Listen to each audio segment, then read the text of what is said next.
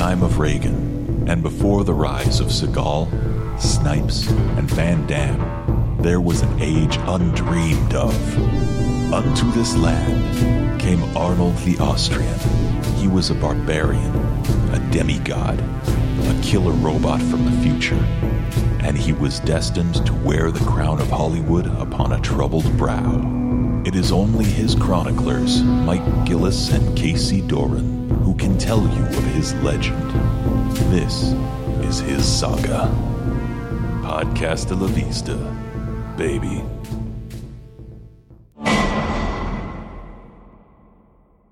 I don't even think we can do any kind of intro. Let's just get right into this shit, Casey. Oh, yes. Don't fuck up the coat, Mike. Yes, Don't fuck up the coat. We're talking about, from the year 1999, we're talking End of Days, the movie where Arnold Schwarzenegger does battle with the Prince of Darkness. Oh, God. Is this the worst Arnold movie ever made? It's at the bottom of the list, but I don't know if it's the worst. I really did like Hercules in New York better than this movie. Really? Yes. I don't know. It's a battle. Maybe even tighter than the battle between him and Professor Sprout from Harry Potter in this movie. Oh, Lord. Okay. There's a lot to unpack here. There's a lot of occultists. There are a lot of blood. Weird amount of jarring nudity out of nowhere. Yeah, there's some strange incest in this movie, which I don't think you see in any other Arnold movie, past or present. So, yeah, we're going to dig through this shit. Of course, this movie's directed by Peter Hyams, who did 2010, The Year We Made Contact, Running Scared, Time Cop, Sudden Death, so some collaborations with Jean-Claude Van Damme. And with a screenplay by Andrew W. Marlowe, who did Air Force One and Hollow Man. I don't even know what to say. I don't know how this could have possibly occurred. It's an anomaly. This thing, I would say it's a unicorn, except it's a garbage unicorn. So to help us make sense of this, of course, we've brought in our friend, a friend of the show, librarian and connoisseur of all things dark and spooky, Kit DeForge. Hello. It's nice to be back. It's good to have you here, Kit. And it's one of the things that I always like to do on this show is I constantly have sort of a matchmaking kind of program going on in my head between people and Arnold movies and topics for Radio versus the Martians, and I was like, we really got to get Kit on to do End of Days. This thing is just such a fucking weird movie, but what really hit me was it's essentially Arnold Schwarzenegger Hellblazer. Yeah, I mean, I can feel the vibe a little bit. I would... I was thinking about this earlier. I would feel a little bit more. At one point, they were talking about Del Toro for this movie. Yes, also. Del Toro and Sam Raimi both in contention for this. Yeah, so I mean, that's definitely a thing. It's it could have been quite a thing. Yeah, but I still think a thoroughly entertaining movie. Either way, I mean. Not necessarily going up for anything gold anytime soon, but still something that it was no pain to watch. But so. Yeah, we're talking about a movie that's kind of getting into that late 90s wave of supernatural thrillers where Satan is the bad guy. Yeah, like Stigmata is one of these things. You know. Oh, yeah, the Ninth Gate. What was the big one, of course, being The Devil's Advocate. Yeah. I think everyone was kind of in that mindset of, we're close to the millennium. Yeah, I mean, this was the garbage of this movie, is that it's 7 different things smashed into one, and of course, one of them is a Y2K movie, which, Jesus H. Christ. There's so much 90s in this movie. There is an AOL bus ad at some point. There is a Lever 2000 ad, which had to have been a wink and a nod from the set to art department, and it's a Y2K movie. There's the fact that there should be like a scene where Tom Hanks and Meg Ryan walk through together and have like a quippy little scene. That's how fucking 90s this movie is. They should have used the word morph in this movie. That's how 90s it is. Some sort of like space age kind of costume thing with like the PVC plastic sort of clear Backstreet Boys headset situation. Yes. You know, we got to get some more. Get some more frosted tips in this movie. Oh, yes. A little bit of that ramen noodle hair. That's the way to go. Yeah. Well, you know, there was both... The patient listeners will notice that both Limp Bizkit and Guns N' Roses are in the soundtrack to this movie. So put that in your pipe and smoke it. Yeah, there's a little bit of new metal in here, I've got to say. This is around the birth of rap rock. A little bit. No Kid Rock, though. I think we dodged that bullet. So Kit... Could you give us a bit of a recap with one of the questions that we always ask folks is, what is your history with the movies of Arnold Schwarzenegger, and are you a fan of the guy? So, talking a little bit about Jingle All the Way. It's mostly a thing. My dad also has this thing where we sit down and watch a bunch of holiday movies together all the time. Jingle All the Way is one of the rare Arnold movies that isn't a point of contention in my house between all the members. I grew up as a middle child of 3 girls, and as such, our son tasks were divvied up between the 3 of us as far as things go. It seems that I got baseball and action movies for the most part. Nice. These things. I guess I also got arcades. Which is a pretty sweet combo. Yeah, I kind of lucked out on that one. I didn't have to learn to care about football, so that was okay. That way I could focus on playing in the marching band, that sort of thing. But Dad and I used to sneak movies together. Is a lot of things. It's my mom in a conservative household didn't want girls that were raised with too much violence or things like that. But Dad would always find a way to sneak in things like even as far as the spooky stuff goes. We still have a tradition of watching the old Universal Monster things. He's snuck me to a few Tim Burton movies when I was a little bitty person, and action movies were on that list. So I specifically remember a pinball machine that was a Terminator pinball machine that was far too violent for any young person, but I would always gaze at wistfully. How do you do part. violent pinball? That's a question I've been asking myself for nearly 25 years, I think, pushing 30 on it if we count infancy of wondering about pinball, but I don't think that happened. So we had a weekend at one point where Mom and the sisters were off doing their own kind of thing, I believe with the church and a retreat. And anytime my mom was out of the house, Dad was going, well, let's go to Good Hearts Video. Let's go rent a movie. And that was always the excuse to watch the stuff that my American Beef dad wanted to watch, that we could then get away with watching, without risk of turning any of her children into violent sociopaths. So Arnold would come up. Dad's definitely more of a Bruce Willis kind of guy, but has an affection for Arnold. Those big, tough dudes that look kind of weird crying, but I think it's permission in some senses for Dad to see big, scary-looking dudes being really sensitive about family mementos and tragic pasts and all that. But I shared with you at one point that my dad is in local politics in my hometown in Southern California. There was an actual name for this. I forgot all about it. The League of Cities, that you could go to Sacramento and talk to lawmakers on behalf of your city in California. And so my father at one point sent me a message saying, "You'll never guess who waved to me." And the person in question was Arnold, who, of course, was duly serving in public office at the time, and saying, "Hey, Brian, we should get ice cream," because he was a friend of my dad's friend, a Republican politician. I really need to know, Yeah. is ice cream the one weakness to Arnold's diet routine that he has?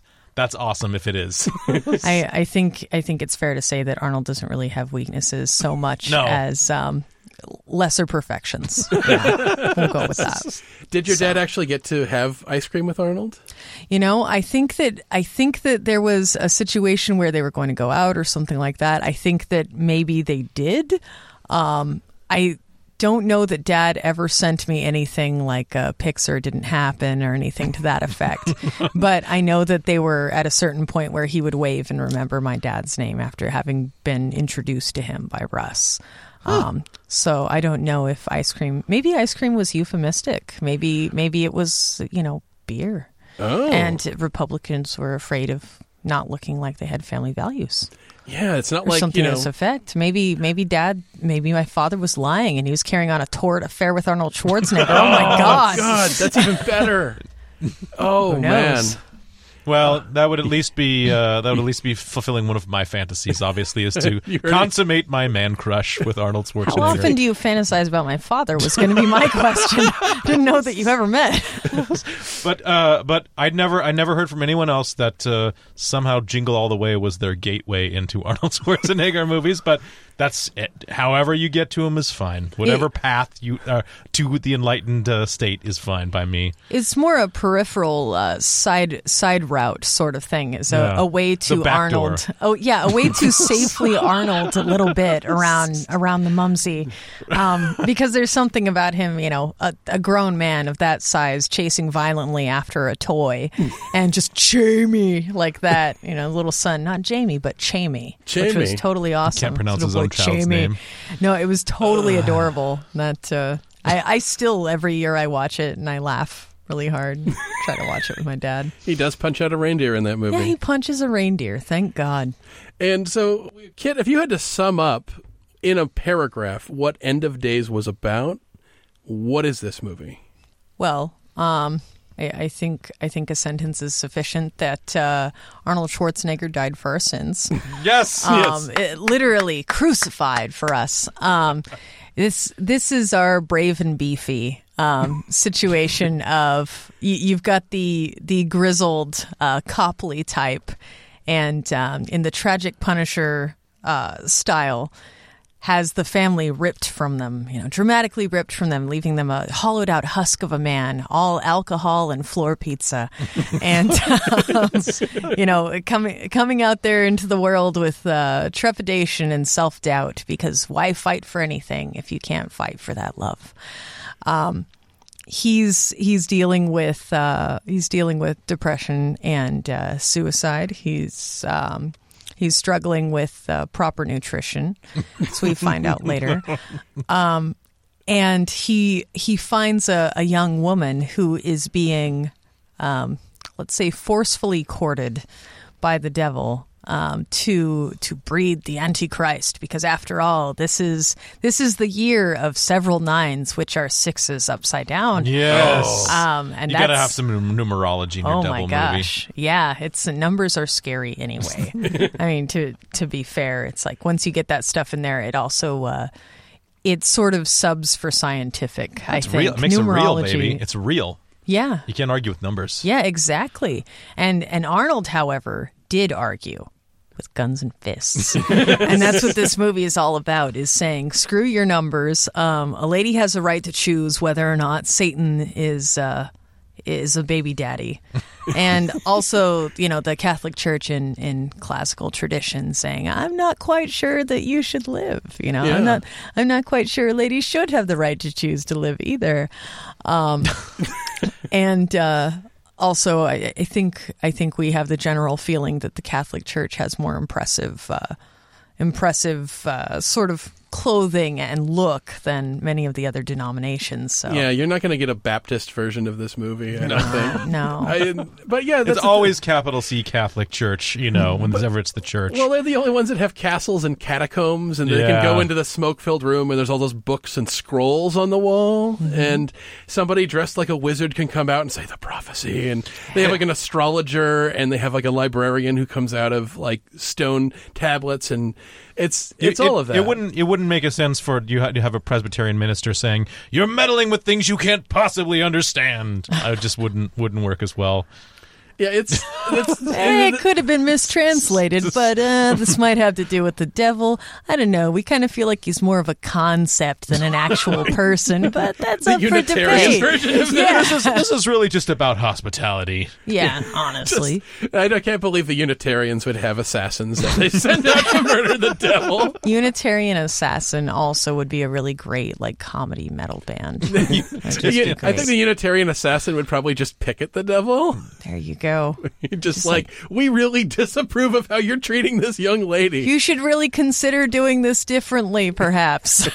we respect your beliefs, but we don't think that what you're doing with ending the world is very nice. That's right. Roadside chapels. Yes. Roadside chapels. Mm-hmm. Truck stop chapels. Oh, my God. Elvis chapels. Oh God! If chapels. several Elvi were coming into the movie with sniper rifles to try to kill her before she can consummate this thing with the devil. There we go. Oh, but yeah, it's like the thing with this movie that's so bizarre is you can feel all of the other movies that it's cribbing from, whether it's like The Usual Suspects, where they outright, they have actors from The Usual Suspects in this movie, but they also outright steal the devil pulled the greatest trick of convincing the world that he didn't exist. And I'm like, it has been a year since that movie come out. Can you steal a little less obviously? Let it cool off. I know. Like The Omen, there's obviously lots of like The Omen part of this. The Exorcist. Yeah. And it's a part where that stuff kind of gets crammed together with like this kind of meaty, badass kind of movie that doesn't really fit with sort of a psychological thriller where you have the devil literally punching through the walls of this subway train to get at her like a whack-a-mole. And then he blasts him with a rocket launcher like he's the T-1000. And I'm like, this is not the same movie. This is like when they put the beefy scientist in a pair of horn-rimmed glasses and just kind of go, yeah. We're intellectual. Yeah, he's that a sort smart of deal. guy. Oh, wait, you mean It's Arnold smart. Schwarzenegger and Batman and Robin? Yes. Nora. I know all about cryogenic freezing. Oh, my Yeah, gosh. It's this is a weird pick, this role for Arnold Schwarzenegger of anybody. We've talked about this before, that movies tend to get rewritten for Arnold to play to his strengths, but I think this one's the one where the changes are the most obvious. I think it might have just been he was recovering from his heart surgery before then, and maybe he didn't have the time to be in on this production for a year beforehand, and have him and his agent just get in there and be like, oh, no, we got to have this scene. I will say that the scene where he's in the very beginning when you're introducing his character, where he makes quite possibly the most disgusting morning smoothie ever. I think that was one of Arnold's little jokes. I think. It's beautiful. That was, oh God, in a movie that has visions of incest and rape, that is the grossest thing that happens in this movie. What does he put in that smoothie? I think I wrote it down. It's like the coffee that he's given by Kevin Pollak, Pepto-Bismol, Chinese food, leftover beer, that floor pizza that you mentioned. Yeah, floor pizza. Oh, it looked like a sardine, but it was hard to make out. Yeah. But it was like the sad action bachelor who's mourning his family smoothie. It was like, why not just inject that right into his heart? It was depression fuel. It was just bad. It's like he's either going to eat this or a bullet today. They're probably gonna. It's the kind of food that they would give you if like tines were too sharp, that sort of thing. Where they're a little bit concerned, It's like, here you go, Arnold. Here's your sadness slurry. Oh, just slurp that on down. Oh God, it's like this is the sort of shit that even like Dave Lister wouldn't eat. I was just thinking of Arseface from Preacher. Oh God, putting disgusting shit in a blender and drinking it. Oh God, there's that point where But the thing I just kept coming back to, because again I was like thinking of like Arnold Schwarzenegger, John Constantine, Arnold Schwarzenegger, John Constantine, and one of the big things with Constantine is, like Arnold in this movie, he's like this haunted, jaded, angry guy contesting with the supernatural and having to get past tragedy. And one of the big things with John Constantine is that he's constantly being followed around by the ghosts of all the people that he's killed. Mm-hmm. And I started thinking, like, holy shit, how many people has Arnold killed over the years? And it'd be like a Greek chorus. I know, he just like just hundreds of like henchmen and soldiers, like 5 versions of Sven Ole Thorsen. I was gonna say, yeah, and like the Predator, like the ghost Predator following him around, going.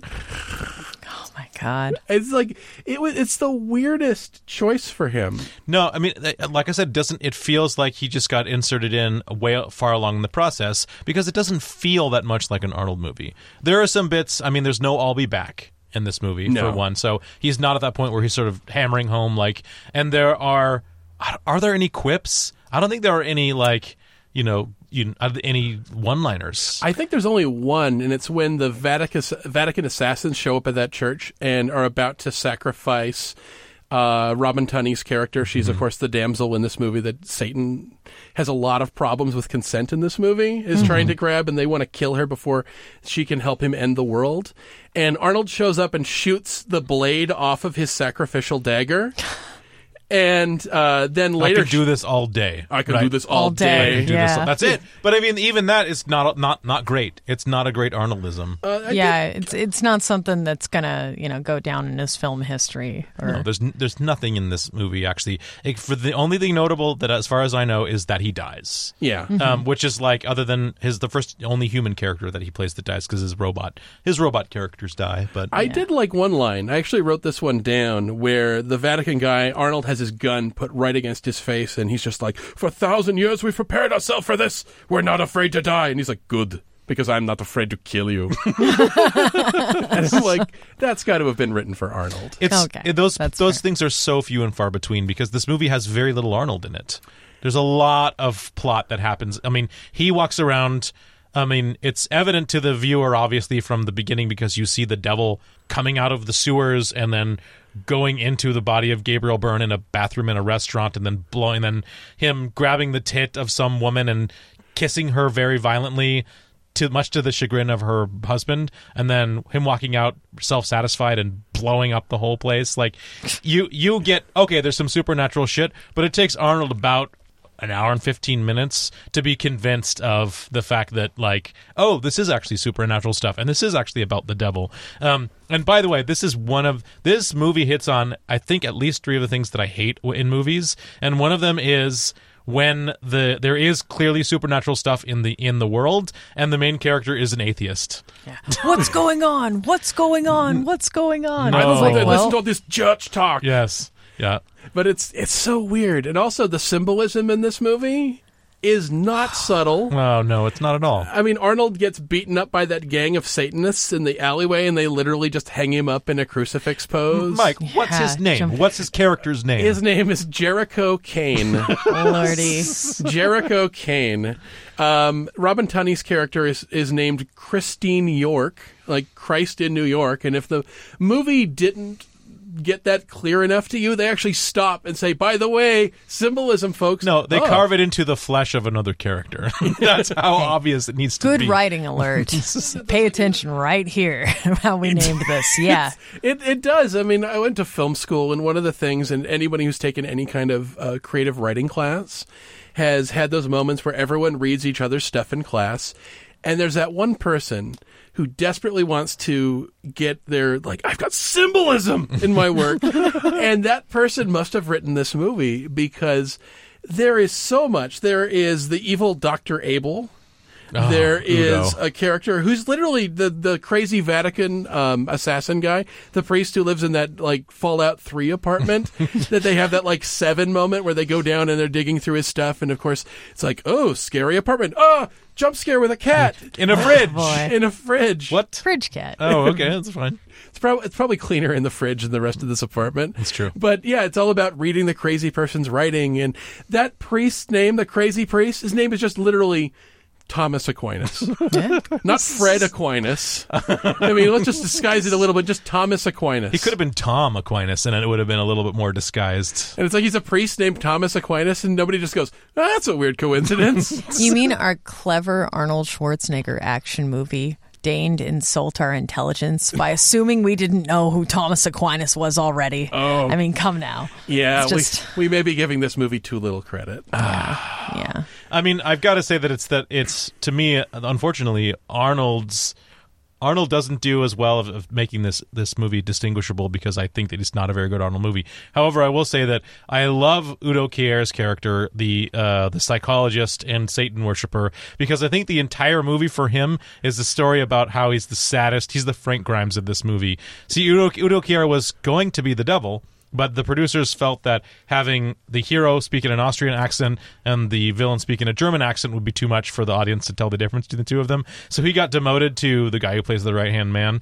And this guy spends, like, most of his life preparing for Satan, and then Satan just comes in, fucks both of his wife and his daughter, and then in the end just puts his fist through his fucking head. That's poor Udo. Not Satan's management style in this movie could use a little bit of work, because I mean, Jesus Christ, how many people fail him before he just casually murders them?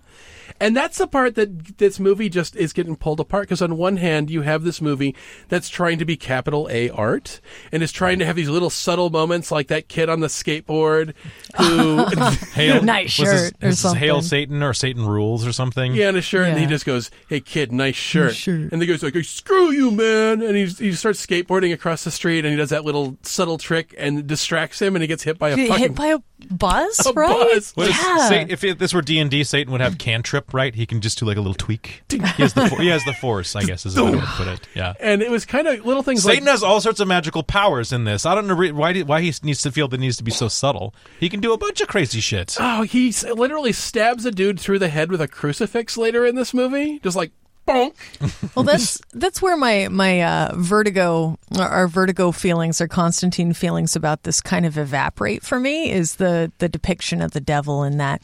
Is that yeah, I feel like most depictions of the devil in film, comics, other things are either that slick asshole in that nice suit or something, the old bad businessman kind of thing, the manipulator, the silver tongue, the morning star sort of thing. Or you just get this like Tenacious D sort of devil. There shined a shiny demon sort of devil. And I felt like this one couldn't make up its mind. No. Yeah. No. Either it's subtle tricks and this philosophical speeches about the nature of free will, or I don't judge people. I mean, that's what you want the devil to sort of do, is argue with the lead. Mm-hmm. But then he just starts killing people like the Terminator. Yeah. It's weird. He's just wading through and killing people with his bare hands. And I'm like, this really doesn't fit as the same character. And it feels like that's a big part of the Frankenstein nature of the script. And that's genre confusion for you, exactly. Yeah. Yeah. It's Yeah. I'm seeing what you If mean. we didn't mention it, it's Gabriel Byrne who's playing the devil here. I don't it's in another movie it would be a fine choice, I suppose, because he Yeah. plays that same role very well in one sort of facet of Usual Suspects, where he might very well be the bad guy. Because when he's doing the manipulative guy in a suit, that part of the devil, I like Gabriel Byrne in that role, where he's actually pretty chilling, where he's just talking, and I don't need to do anything really big, because I know someone will do it for me, or I can get you to kill yourself. Yeah. I mean, that kind of way where it's more about breaking somebody or offering them something, but knowing that you're going to sell yourself for it. And then he's just, action movie. He's like Jason Voorhees in the other one. And it's like, well, which is these? I mean, and also like the way that he kills Kevin Pollak in this movie may be one of the dumbest things I've seen ever. Because Kevin Pollak is waiting in an SUV outside of Arnold's place, and the devil just walks up and just starts peeing on the side of the building. The pee trickles down. I mean, there's a lot of fucking pee. It goes all the way over, goes under the SUV. Yeah, he's had several super big gulps full of petrol, I think. Yeah. That's how he does it. And then he lights the pee, ignites it, and it explodes the SUV with Kevin Pollak inside. Pissplosion. It is a pissplosion. It's a pissplosion. It's And like takes out Calvin and Hobbes on the back of your Ford sort of death, It's just why? It was just, it's like, that's not the sort of thing the devil does in a movie where you want to take him seriously. Yeah. Because there's parts of this movie that are almost pretentious in how serious it wants to be taken. Like the tone I feel it trying for is something like the first season of True Detective. Yeah. It wants to be that so bad, but it has like these giant chains pulling it back that are tied to these big weights of dumb. Mm-hmm. And the movie is just like, well, it's an Arnold movie. We have to put this big dumb stuff. Put more chains on him. And it's the stuff that just derails the whole thing. Well, it's a, $100 million budget sort of thing starts driving the decisions where it's like, well, people want that big payoff. You've got Arnold as your main character, and you've got this big dumb action mindset just by virtue of having him cast. And so you've got people going in there expecting a big bad, not a subtle bad, not a clever bad, not a meaningful makes you think kind of bad. Hell, not even a like Gruber. Like it's, it's you need fireworks and explosions and big old horns and You need him to latex. blast the devil with a rocket launcher while he dives out of the back of a subway with a Dracula pose. Like, yeah, the devil T-1000 is what I wrote down in my notes. Yes. No, but of course, there are all sorts of like movie making conceits that are in this that of course this never becomes more than the sum of its parts at all, because it doesn't gel. But like the conceit of using New York City, and even there is a point in dialogue when he's like, he's like, oh, is it going to be Eastern Standard Time or something? And then there are like 3 almost totally throwaway lines, but they clearly, the screenwriter has Rod Steiger, who plays the priest, try to explain, with something that doesn't make any sense, why, of course, it's New Year's Eve in New York City. Yeah. As we always talk about New York City as the, sorry listeners from New York City, the city that likes to suck its own dick the most in movies and TV. It has to be NYC Y2K. But it's weird that he would bring up the Sometimes. Eastern Standard Time thing, because if you're pointing out a flaw in your movie, either you have to have another character have a really good response, or just let it fucking go. He's like something, it's about celestial alignment or something, and it doesn't make any fucking sense. It feels like those kids that just do not want to give up something on their project. Yes. You know, that sort of thing. They worked in a group project and all the kids have different sensibilities. And it's like, no, but this was really, really good. And it's like, yes, but it doesn't work any longer for what you're doing. You're going to have to let those little minnows swim free, man. Like, it may be one solid line or one solid thought, but if you don't pursue it, it's just going to, again, like, show the cracks in the pavement kind of thing. I definitely felt like there was a lot of that attitude where maybe you did have that young screenwriter that wanted to write something interesting with this material, or something almost legendary or mythological in nature.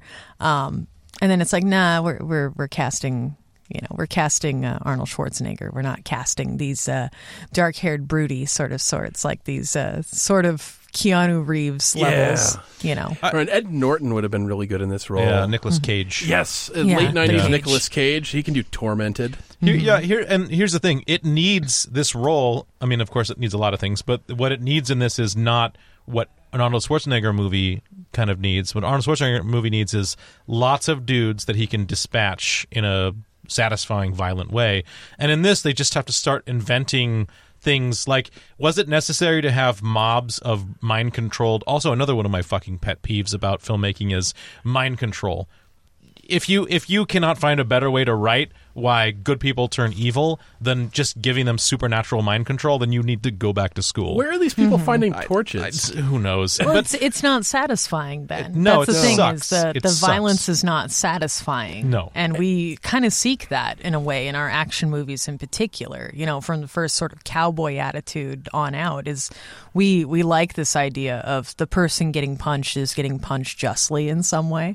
Especially when you have this hero that's in essence a giant bully who's really going to mess with somebody like Arnold. Yeah. You have to have a compelling reason for this guy to be punching people and have him not be an asshole for it. Exactly. So that's the thing I think about is that, those people could all wake up and yeah. they get to have their jaw wired shut because they just happen to be brainwashed by the devil for like 15 hours. It's just like, wait a minute, did some smelly drunk Austrian beat the shit out of me? I'm in Traction and I don't remember the last 5 hours.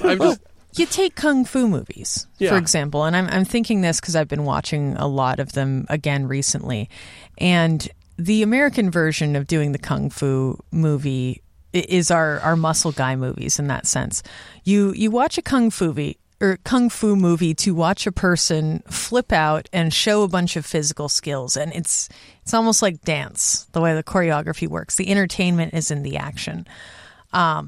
So when you have a kung fu movie and a bunch of dudes are running at your main guy and they're flipping out and they've all got hoods and masks or something, they're part of a unified evil in that sense that you can see what he's doing, but you're more there to watch what's happening rather than feel any grave sense that this person is doing right or wrong by doing it, I guess. And with American movies, we have so much of this cowboy sensibility. I kind of feel like you can't get away with that in the same way when you have, say, dozens of mind-controlled people or just Goonies like that. It just sort of starts to feel silly, I guess. It was weird because it got ridiculous. I mean, Arnold is stumbling on this massive Satanist conspiracy that has overtaken New York. And the people who have that, oops, surprise, I'm in on it too. Yeah. It just gets more and more absurd as the thing goes on. It's like, oh, wait. The psychiatrist who's helping Christine deal with her bad dreams, he's a Satanist. Her stepmom, she's a Satanist. The CCH Pounder, the one who's Arnold's old boss, she's a Satanist. And so is that rando cop who's just standing right next to her. Yeah. I think they were reaching for Rosemary's Baby. They were reaching for this whole, like, you've been surrounded all along sort of thing that only worked in Rosemary's Baby because they were all planted for these specific sort of reasons to manipulate. Yeah. And the manipulation was the threat.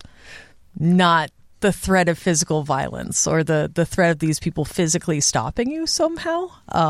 It's just disappointing because the only time we actually get them to set up have an action set piece where Arnold is when he saves Robin Tunney's character from being killed by the Vatican Knights. Yeah. Who, by the way, the Vatican Knights are completely on the right side. Yeah. If they just kill one person, then the entire world doesn't go to hell. Yeah. And billions of souls. In this world, obviously, the Catholics are the good guys. God's real, and the devil will torture billions of people. They're right.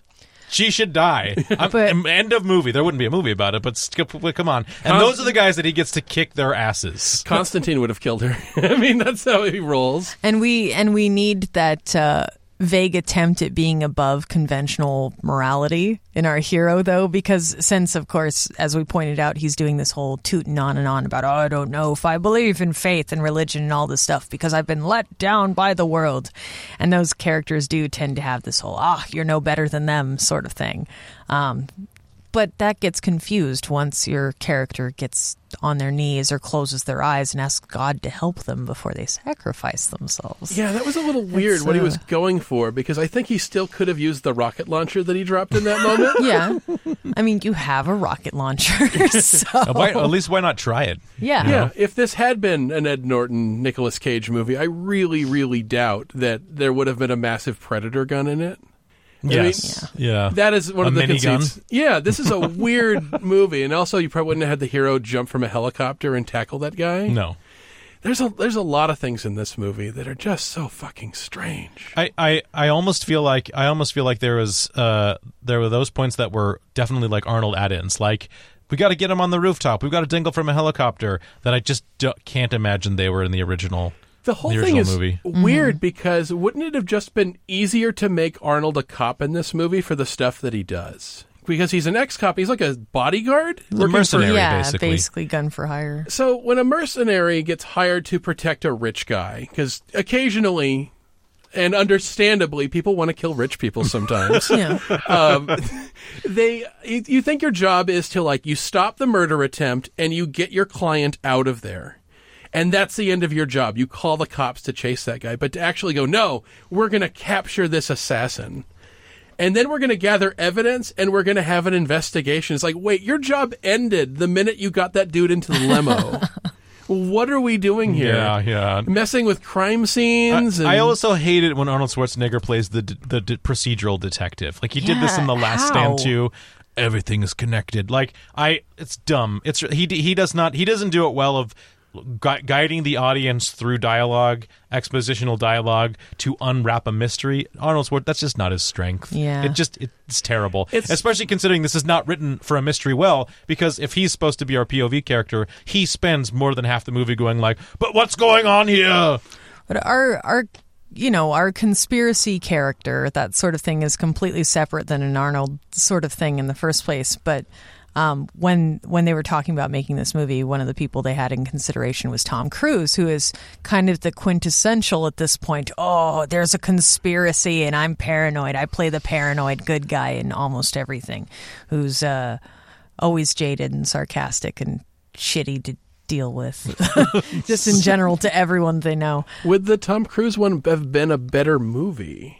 I don't know that it would be any different than any other Tom Cruise movie. So I feel like maybe it would have been a solid 22% instead of 11% or something like double. that. Yeah, Sure. double that number. Because I look at this and I wonder if the Tom Cruise one would have been more boring and forgettable, where the dumpster fire madness of injecting this macho action into what otherwise would have been a movie like Fallen. Yeah. That's what makes it kind of memorable. The stuff with Arnold screaming at the devil that, you think you're bad? You're a fucking choir boy compared to me. A choir boy! And, like punching people out of windows and fighting Professor Sprout and putting her through a glass coffee table. Well, we've got entertaining and we've got good. Yeah. We talk about, with movies, and I tell a lot of friends the same sort of thing, is that I will watch movies that are entertaining, whether or not they're good. And there are those people, they can't separate mentally the idea that either a movie is a good movie, again, a little gold man sort of movie, or it's not entertaining. Like, see, you go though, you see something like Manchester by the Sea, and it's not entertaining. You're bored to death, but it wins a little gold guy, So I feel like this movie is one of those, like, it's never going to win anything other than the Razzies, which I think it may have even gone up for a couple. I think it did. Yeah, but it will entertain the hell out of you. Yeah. I mean, you're not going to watch it to expand your mind. You're not going to come out of the theater going, my God, I really need to rethink how I fight Satanists, I need to hire to get some... I don't know. And what we really need is Arnold with his sadness beard. Yeah. That was the thing that really kind of hit me while watching it, and it took me a while to notice. And I was like, wait, Arnold is kind of dressed like at the beginning of Kindergarten Cop. Where He does. He's got the trench coat. It's 5 o'clock shadow. Yeah, that is the weirdest beard that movie characters have, where it's not quite a Chuck Norris, but it's way too thick to be I haven't shaved in a couple days. But it's not long enough to be an outright beard. But he keeps it at that same length for the entire movie, so it leaves you to the conclusion that he's maintaining it specifically to look like he just rolled out of a dumpster. Well, it's the facial hair equivalent of his pizza smoothie. It's like just enough effort to get you by, but not so much that you would actually keep clean about it, It's not 100% healthy, but my God, I still have standards. Yeah. So just to follow up, this film was nominated for 3 Razzies. Arnold for worst actor, Gabriel Byrne for worst supporting actor, and Peter Hyams for worst director, and it didn't win either one. God, it even failed at failing. No, it came out the same year as Wild Wild West and Star Wars Episode 1, so... There's no battling those. No. Yeah. No, yeah, not even, at all. Not even Sadness Beer Arnold can defeat Star Wars Episode 1. Screwed for awards on a Star Wars year. Screwed for money, too. You know what? It totally occurred to me that in this movie... Hector Salamanca plays the Pope. Yes. Yes. I spent half the movie going, I know that guy. And then, literally, I remembered, and it was like a ding, ding, ding, ding, ding. And I was like, holy shit. Oh, God, that was great. Did anything explode after those bells went off? Oh, so many explosions. Yeah, in your mind? The manholes on the street exploded. Yeah, it's like, again, it's like, how subtle is your devil?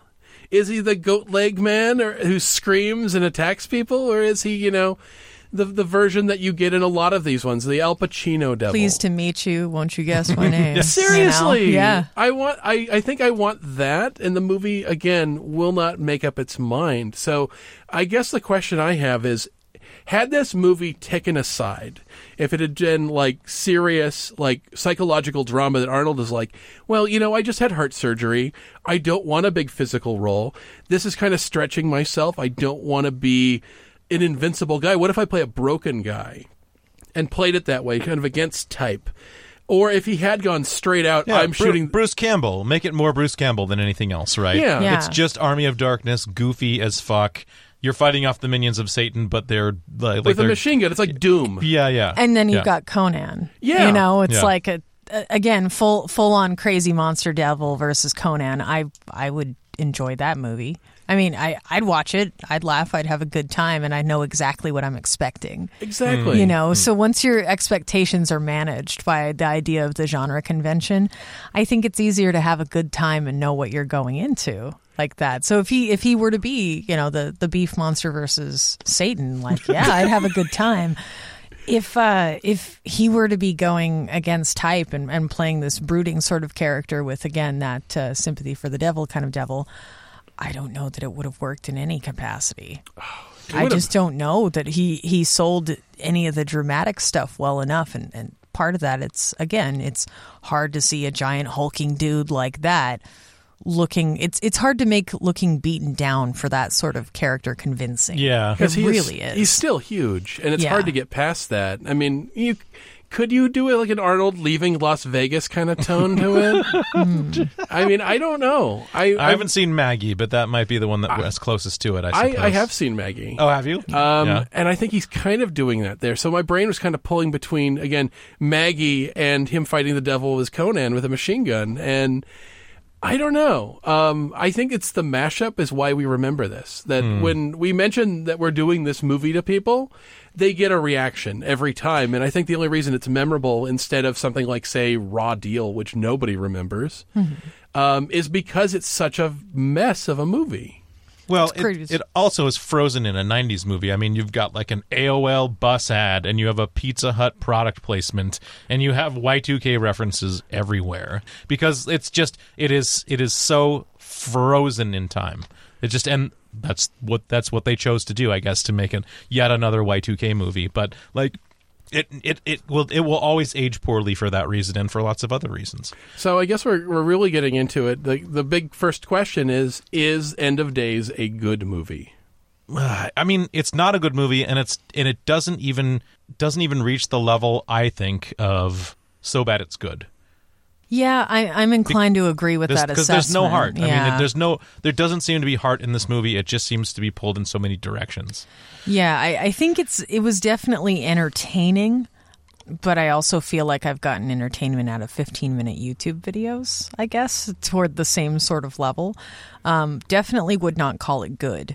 And I don't think we're in Bruce Campbell land. No. Either, where you can at least gather together a couple of friends, pop some popcorn, and go, let's enjoy a night of regret.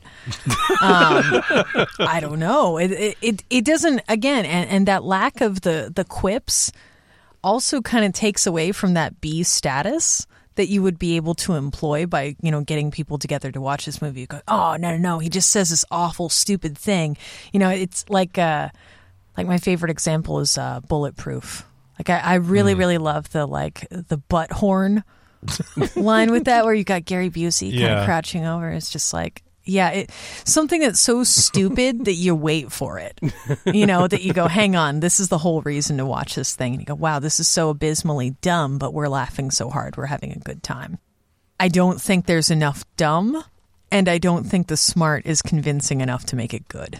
Yeah. I'm coming at it from pretty much the same place, where it's like, this movie has ambitions that pull it in so many directions that it doesn't get any of them well. That you see bits again: Exorcist, Evil Dead, Devil's Advocate, The Omen. There's all these different places that it's pulling, and I've seen every part of this movie done better somewhere else. Yeah.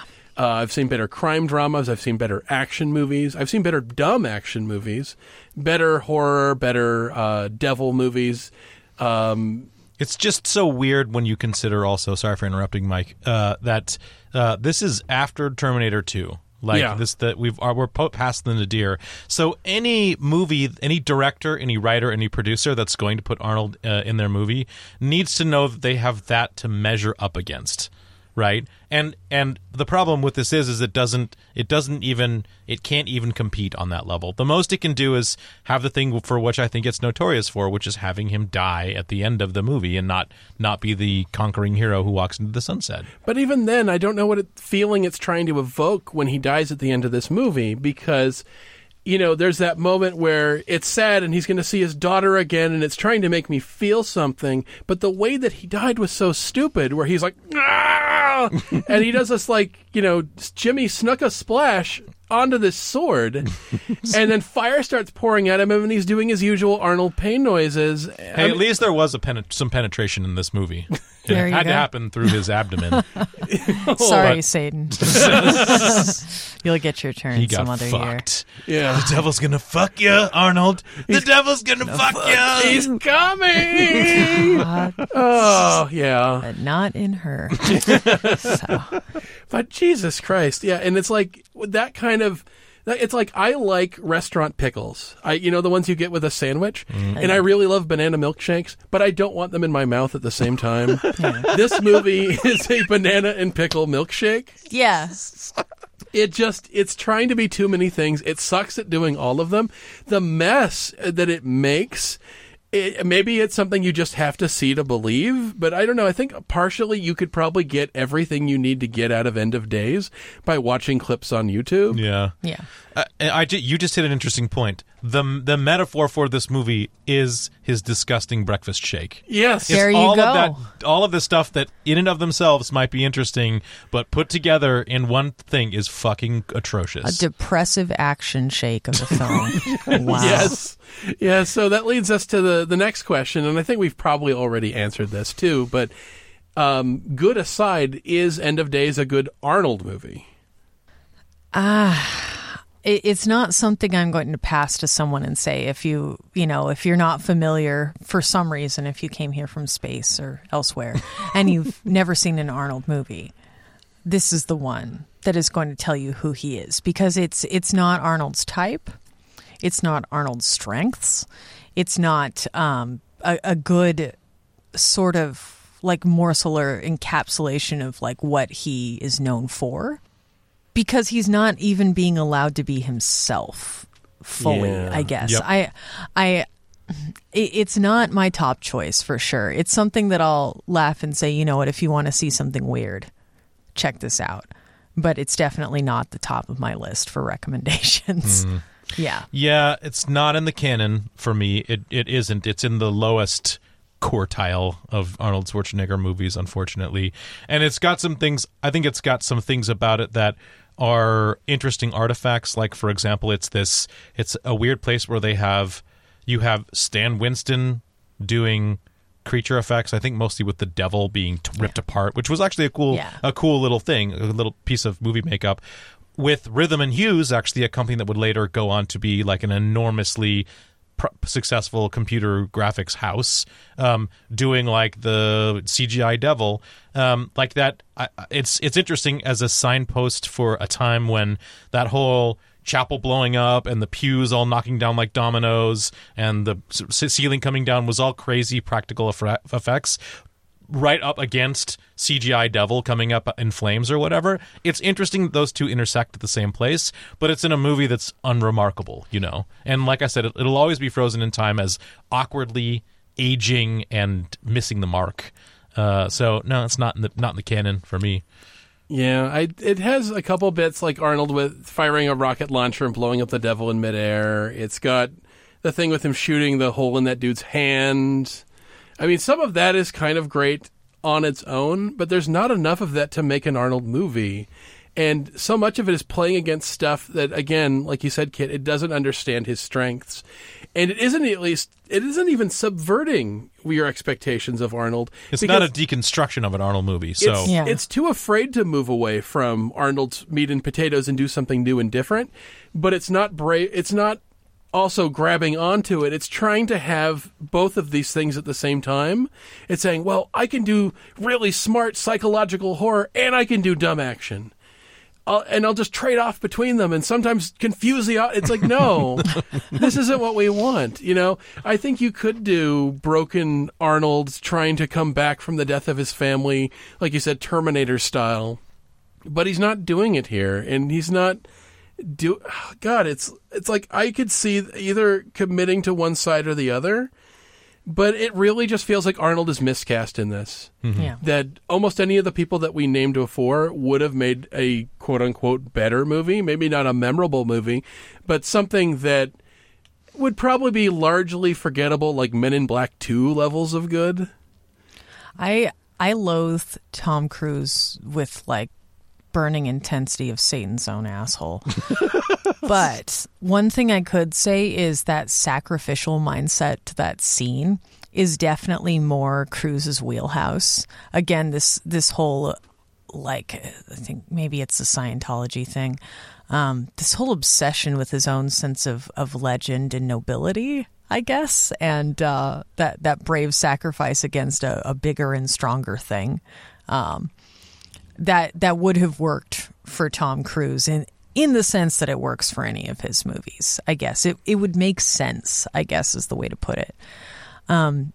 Hell, it could have even been entertaining, again, doing Nicolas Cage. Because he would just ham that shit up and down the street.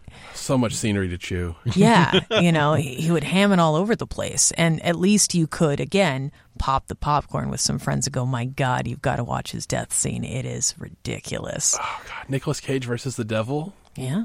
That could be great. Beautiful. Unfortunately, not this movie. Not this movie. Shame. This one goes back into the archive. I'm sorry. So, Kit, I want to thank you for joining us today for this episode. And if folks want to find out stuff that you're working on, is there any projects you got going online? Where can they find you? Well, gosh, as far as things go right now, I haven't really. This is the first time in the podcasting saddle for a little while. So mostly I've just been up and painting and that's been it. In the real world, unfortunately, I guess, find me at your local library. Nice. Ask me informative questions of Kit is better movies. Kit I don't is know. every librarian everywhere. That's me. Just speak into any book and my voice will echo right out. Yeah. Be like, put that down. You don't need another Grisham book. That's what it'll say. Are you just putting those notes in all of them? Yeah, absolutely. You just ditch the Grish. That's There what we're you go. saying. Mike, don't fuck up the coat. We'll see you guys in a couple months. We're going to be taking July off, but we are going to have something up on our Patreon page. Yes, So we neglect to say this, but we do have a Patreon page that you can, if you donate as little as $1 a month, you'll have access to our Black Ops episodes, and so we're going to have another one for July posted. I think you guys will like it. But yeah, check us out. We'll have that going there. And until then, we're going to see you guys in a couple months. Podcast La Vista Baby is a production of Radio vs. the Martians and is hosted by Mike Gillis and Casey Doran. This podcast is recorded in Tacoma, Washington and edited by Mike Gillis. Our original theme music was written and performed by James Wetzel with opening narration by Dan Lombardo. Special thanks to Sam Mulvey, Rob Kelly, James Wetzel, Paul Rue, and Dan Lombardo.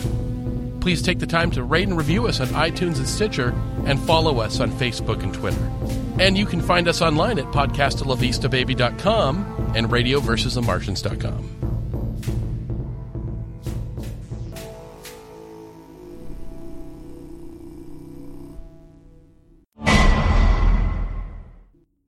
You will never see the girl. Oh, you see, now you're upsetting me. You don't want to see me upset. Believe me. Oh, you want to fuck with me? You think you know bad, huh? You're a fucking choir boy compared to me. A choir boy!